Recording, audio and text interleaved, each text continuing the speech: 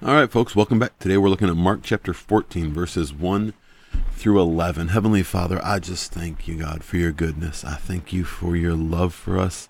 I thank you that you desire to know us. You desire to lead us and guide us. So I just ask that as we look at your word, God, we would yield ourselves to you, completely just laying down everything that we think we know, everything we think we've got figured out.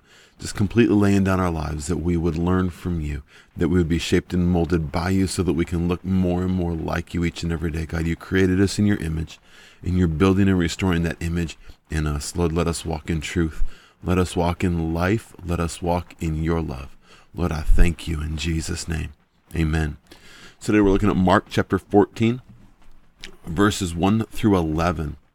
After 2 days, it was the Passover and the feast of unleavened bread. And the chief priests and the scribes sought how they might take him by trickery and put him to death. But they said, not during the feast, lest there be an uproar of the people. And being in Bethany at the house of Simon the leper, as he sat at the table, a woman came having an alabaster flask of very costly oil of spikenard. She broke the flask and poured it on his head. But there were some who were indignant among themselves and said, why was this fragrant oil wasted? For it might have been sold for more than 300 denarii and given to the poor. And they criticized her sharply. But Jesus said, let her alone. Why do you trouble her? She has done a good work for me. For you have the poor with you always, and whenever you wish, you may do them good. But me you do not always have. She has done what she could. She has come beforehand to anoint my body for burial. Assuredly, I say to you, wherever the gospel is preached in the whole world, what this woman has done will be told as a memorial to her.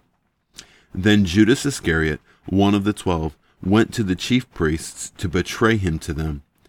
And when they heard it, they were glad, and they promised to give him money. So he sought how he might conveniently betray him. So we see three different things going on.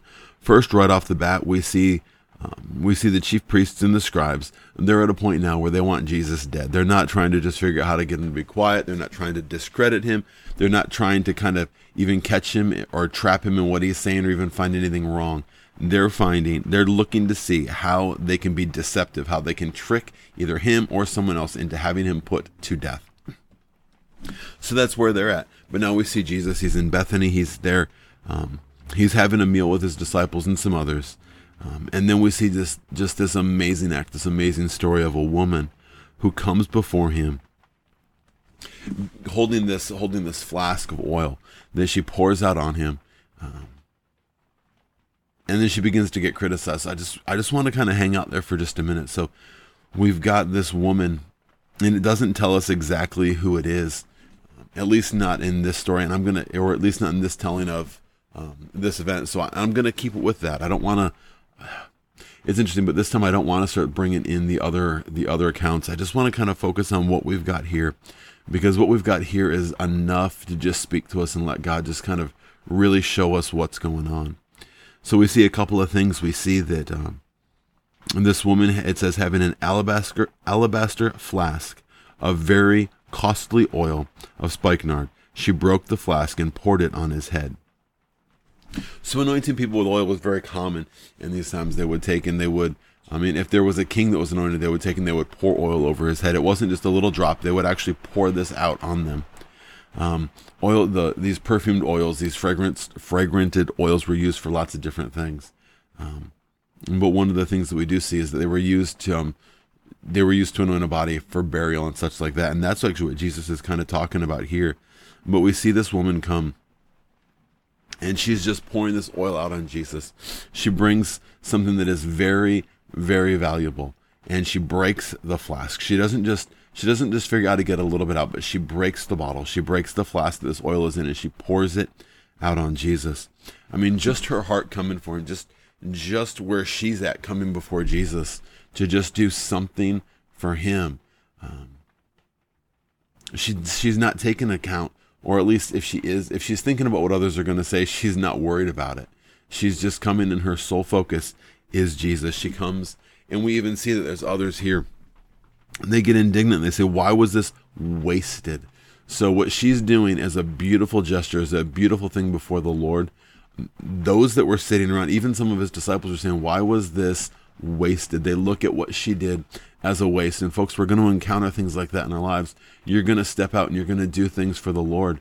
And there's going to be people that say, why are you wasting your time? Why are you wasting your money? Why are you wasting your talent? Why are you doing this when you could be doing this and it would benefit you so much more, or it would benefit us so much more?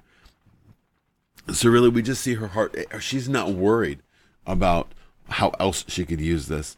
It doesn't necessarily even make sense to the people around, but she is just pouring it out before the Lord. And that's where we want to be, folks. We want to be so focused on Jesus. So she had to have had an encounter with him prior to this. So just let's think about what would get her to this point of taking this very expensive oil and pouring it out on Jesus. She had to have had an encounter with him at some point in time. This wasn't the first time she met him, or I guess it could be, but she knew enough about him. But something has happened. She's had an encounter with Jesus that has impacted her so much that she's not even worried about what else she could do with this. She's grabbing the best that she's got and she's pouring it out on the Lord. And folks, that's how we come to him. When we realize just what he's done for us, when we realize the price that he paid for us, we take everything we've got that's valuable, and we pour it out before the Lord. And the thing is, it's not a waste. But there are going to be those that are going to look and say, well, why are you wasting your time? Well, okay, so you pass up a promotion that would, maybe you pass a promotion at work that everyone's saying, that would be great for you, that would be great for you, that would be great for you, but you know it's not what God has for you. Maybe it's a relationship that you've had to let go, or that you've had to distance yourself from, and everyone's saying, well, that was so good for you. But you could have done so much if you'd only done this, but you know it's not where God wants you. So we lay our lives out before the Lord and not before the world. We take everything we have and we offer it to Jesus. We give it to him to let him do with what he wants. It honors him. It's not about honoring us. It's not about me profiting from the gifts that I've been given, but it's about the kingdom. It's about God profiting from all that he has put in me. And we've got people in this group that they're challenging her. It says in verse 5 that they criticized her sharply. They're saying, well, this could have been given to the poor. The reality is they weren't all thinking about that. We know from different accounts that Judas was pretty much a thief. He was the money keeper. He was the one that kept the monies, but he also helped himself to it whenever he wants. So he was just saying, well, this could have been sold and there could have been more money in the purse for me to get my hands on. But they begin to criticize her sharply. And then I love the fact that Jesus responds at this point. It says, let her alone. Why do you trouble her? She has done a good work for me. It wasn't even about what the other people were saying. Jesus stepped in to defend her. So, folks, I want you to we need to get into a habit of just kind of tuning our ears to hear Jesus' voice. The world can be so loud at times, and there's so many things that the world can say, especially when we start to follow Christ and we start to step out in things that make others uncomfortable. Because I promise you, as you live your life in Christ, your life in him, the Christ in you will make other people uncomfortable. There will be people that don't have anything to do with Jesus that will become uncomfortable because your life's going to look different than them, and they're going to experience a conviction. But there's going to be other Christians, people you go to church with, people who maybe you go to a Bible study with, other people that they say they believe, but as you begin to pursue Christ more and more, they're going to get uncomfortable. They're going to look at their life, they're going to look at your life, and they're going to realize there's something different. They're going to realize that you've surrendered, you've sold out to Jesus. You're not kind of half in, half out, partly here, partly there, holding back what you can and just kind of getting enough. And they're going to be uncomfortable. And folks, when people get uncomfortable, one of the first things they want to do is they want to try and stop it and somehow change that discomfort. They want to get it so that they can get you in a position where you don't make them as uncomfortable. So they're going to try and justify. They're going to criticize you for the good you're doing. And it's not even necessarily directed at you, but so many times people come and criticize you, and they'll correct you for something, because if they can correct you and convince you that you're wrong, it makes them more comfortable in their dysfunction, in their error, and in the things that they're out of bounds on. So folks, we've got to fix our eyes on Jesus, but realize if you tune your voice to him, I promise you, in these times you will hear him confirming in you that you're right, that you're on the right track. that you're walking down the right road, and he will come to your defense. He may not come straight out and correct them. You may not hear an audible voice that says, leave them alone.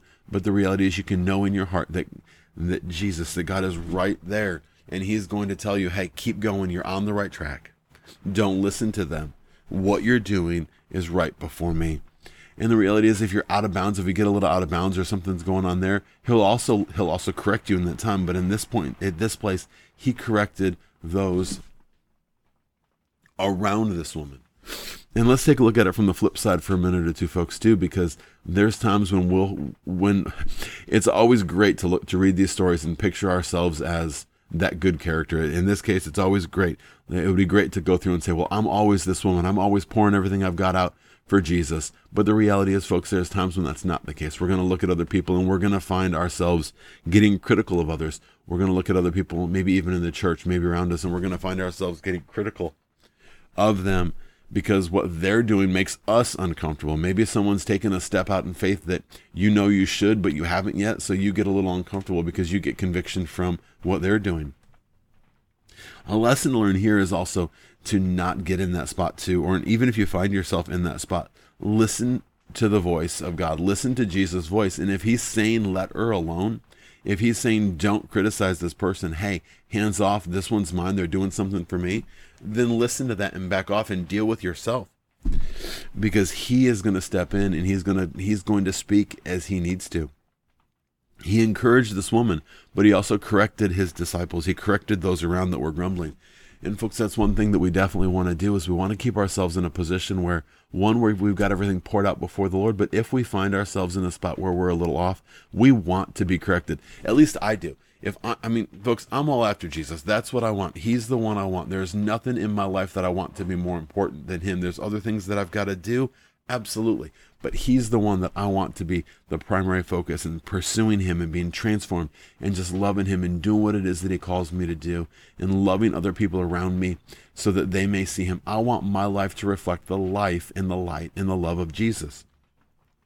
So if I'm getting a little out of bounds, if I'm getting critical, if I'm starting to say something that I shouldn't be saying, if I'm starting to see something that I shouldn't be seeing, I want to hear the voice of God to correct me. I want to hear his voice correcting me.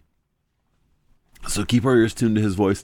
And when correction comes, don't just get frustrated. Don't just back off, but just embrace it, deal with it. The reality is, if God's going to point out something in your life that needs to change, he's going to give you the grace to do it. But we've got to walk it out. You've got to put feet behind it and actually walk out what he's telling you to do. It's not enough to just hear a correction. We have to actually be willing to make the change. If you're willing to make the change, he'll give you the grace and strength to do it.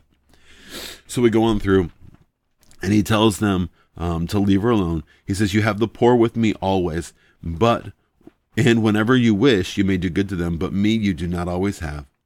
She has done what she could. She has come beforehand to anoint my body for burial. Assuredly, I say to you, wherever the gospel is preached in the whole world, what this woman has done will also be told as a memorial to her. Jesus is very, very close to his crucifixion and his death. And the disciples still don't get it. But he's telling them what she's done. She's prepared me for burial. She's prepared me for what comes after my death. So it's even foreshadowing what's to come. And it's just amazing how so many of the things that God does and allows to happen and brings into our lives paint a picture and set the stage for the things that are coming ahead. So don't get frustrated when you see things happening around you that you may or may not understand, especially when you don't understand some of the things that are happening in your life. Just keep your eyes on him, realizing he may be setting the stage for what's coming down the road. He may be leading you and guiding you and directing you into something bigger, something greater, or just preparing you or preparing someone else for what lies ahead that we don't necessarily see yet. And we can walk into that just knowing, okay, hey, God, I know this is going on, but you've got something going on. And sometimes we see little things, we hear little things that they kind of make sense. We know we heard God, but it doesn't quite fit, doesn't make sense. Take those things and just hold on to them. And realize that, hey, what's going on? God's building something. I may not see the full thing yet, but God is building. He even set this up so that through all of time, it says that whenever or says, wherever this gospel is preached. So whenever, Jesus saying, whenever the good news about me is preached, whenever this great news that I've got is preached, what this woman has done is going to be told as a memorial. So this woman lives on forever. The memory of what she has done lives on. It impacts generations and generations and generations for thousands of years because of what she did in that day. So the things that we do for God, the things that a simple act of worship for her, a simple act of just pouring out this valuable oil, maybe even almost all that she had, but it was worth so much she poured it out. But the history that it had, we're talking about her today over 2,000 years later because of what she did that day.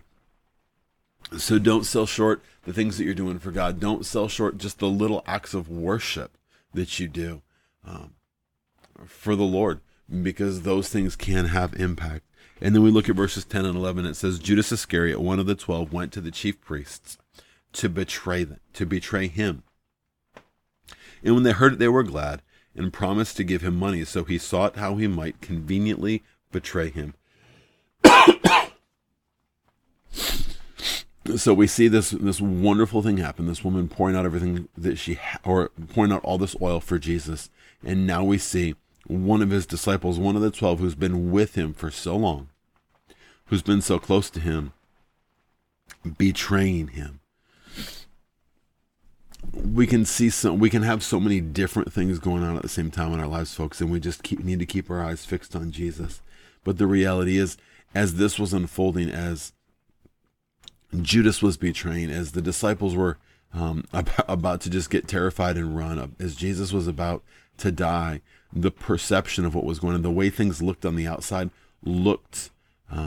they're about to look pretty hopeless. They're about to look pretty bad. But God's working a plan through all of it. So we need to realize that God's got a bigger plan. And even though we may not understand in the moment, like Jesus said, like when Jesus said, she's come to anoint me for my burial, that probably didn't make sense at that moment because he's there alive and talking.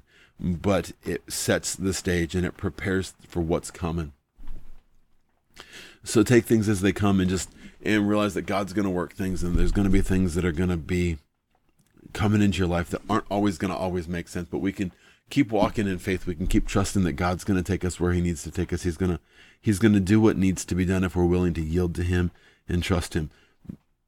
But if there was one key point in all this, I would say it's take what you've got and pour it out before the Lord, because it's never a waste. It will leave a legacy. It will make an impact. It will serve a purpose if we walk out and just pour everything we have out before the Lord. No matter what others say, no matter how others may criticize, we pour ourselves out and we pour out what we have before the Lord to worship him, to serve him, to follow him, and let him do what he wants to do with it all. Heavenly Father, I just thank you that you've given us all something. God, even if it's just the very breath and life that we have, you've given us, that we may break that vessel, we may break that container and just pour that oil out, never to be picked back up and never to be put back, but it's poured out on you, God, that my life would be that broken vessel, and that everything I have would be poured out for you. God, that you can do with it what you will, that you can build a legacy, that you can build a heritage, God, because I can't. But God, I just ask that you would do what only you can do in my life. And God, I just yield to you and surrender to you. Take all that I am. I'm holding nothing back from you, no matter the criticisms I get from others, no matter the people that say, well, that's just a waste. No, God, I pour it out for you, knowing that you can do marvelous things with whatever I offer up to you with humble obedience. Lord, I just thank you for each and every person that's listening. God, I ask that you would just show them what it is that they can pour out before you, that would leave a legacy, that would leave a heritage, that would carry on and that would make a difference for years, for decades to come. Father, I just give you all the praise. I thank you in Jesus' name. Amen.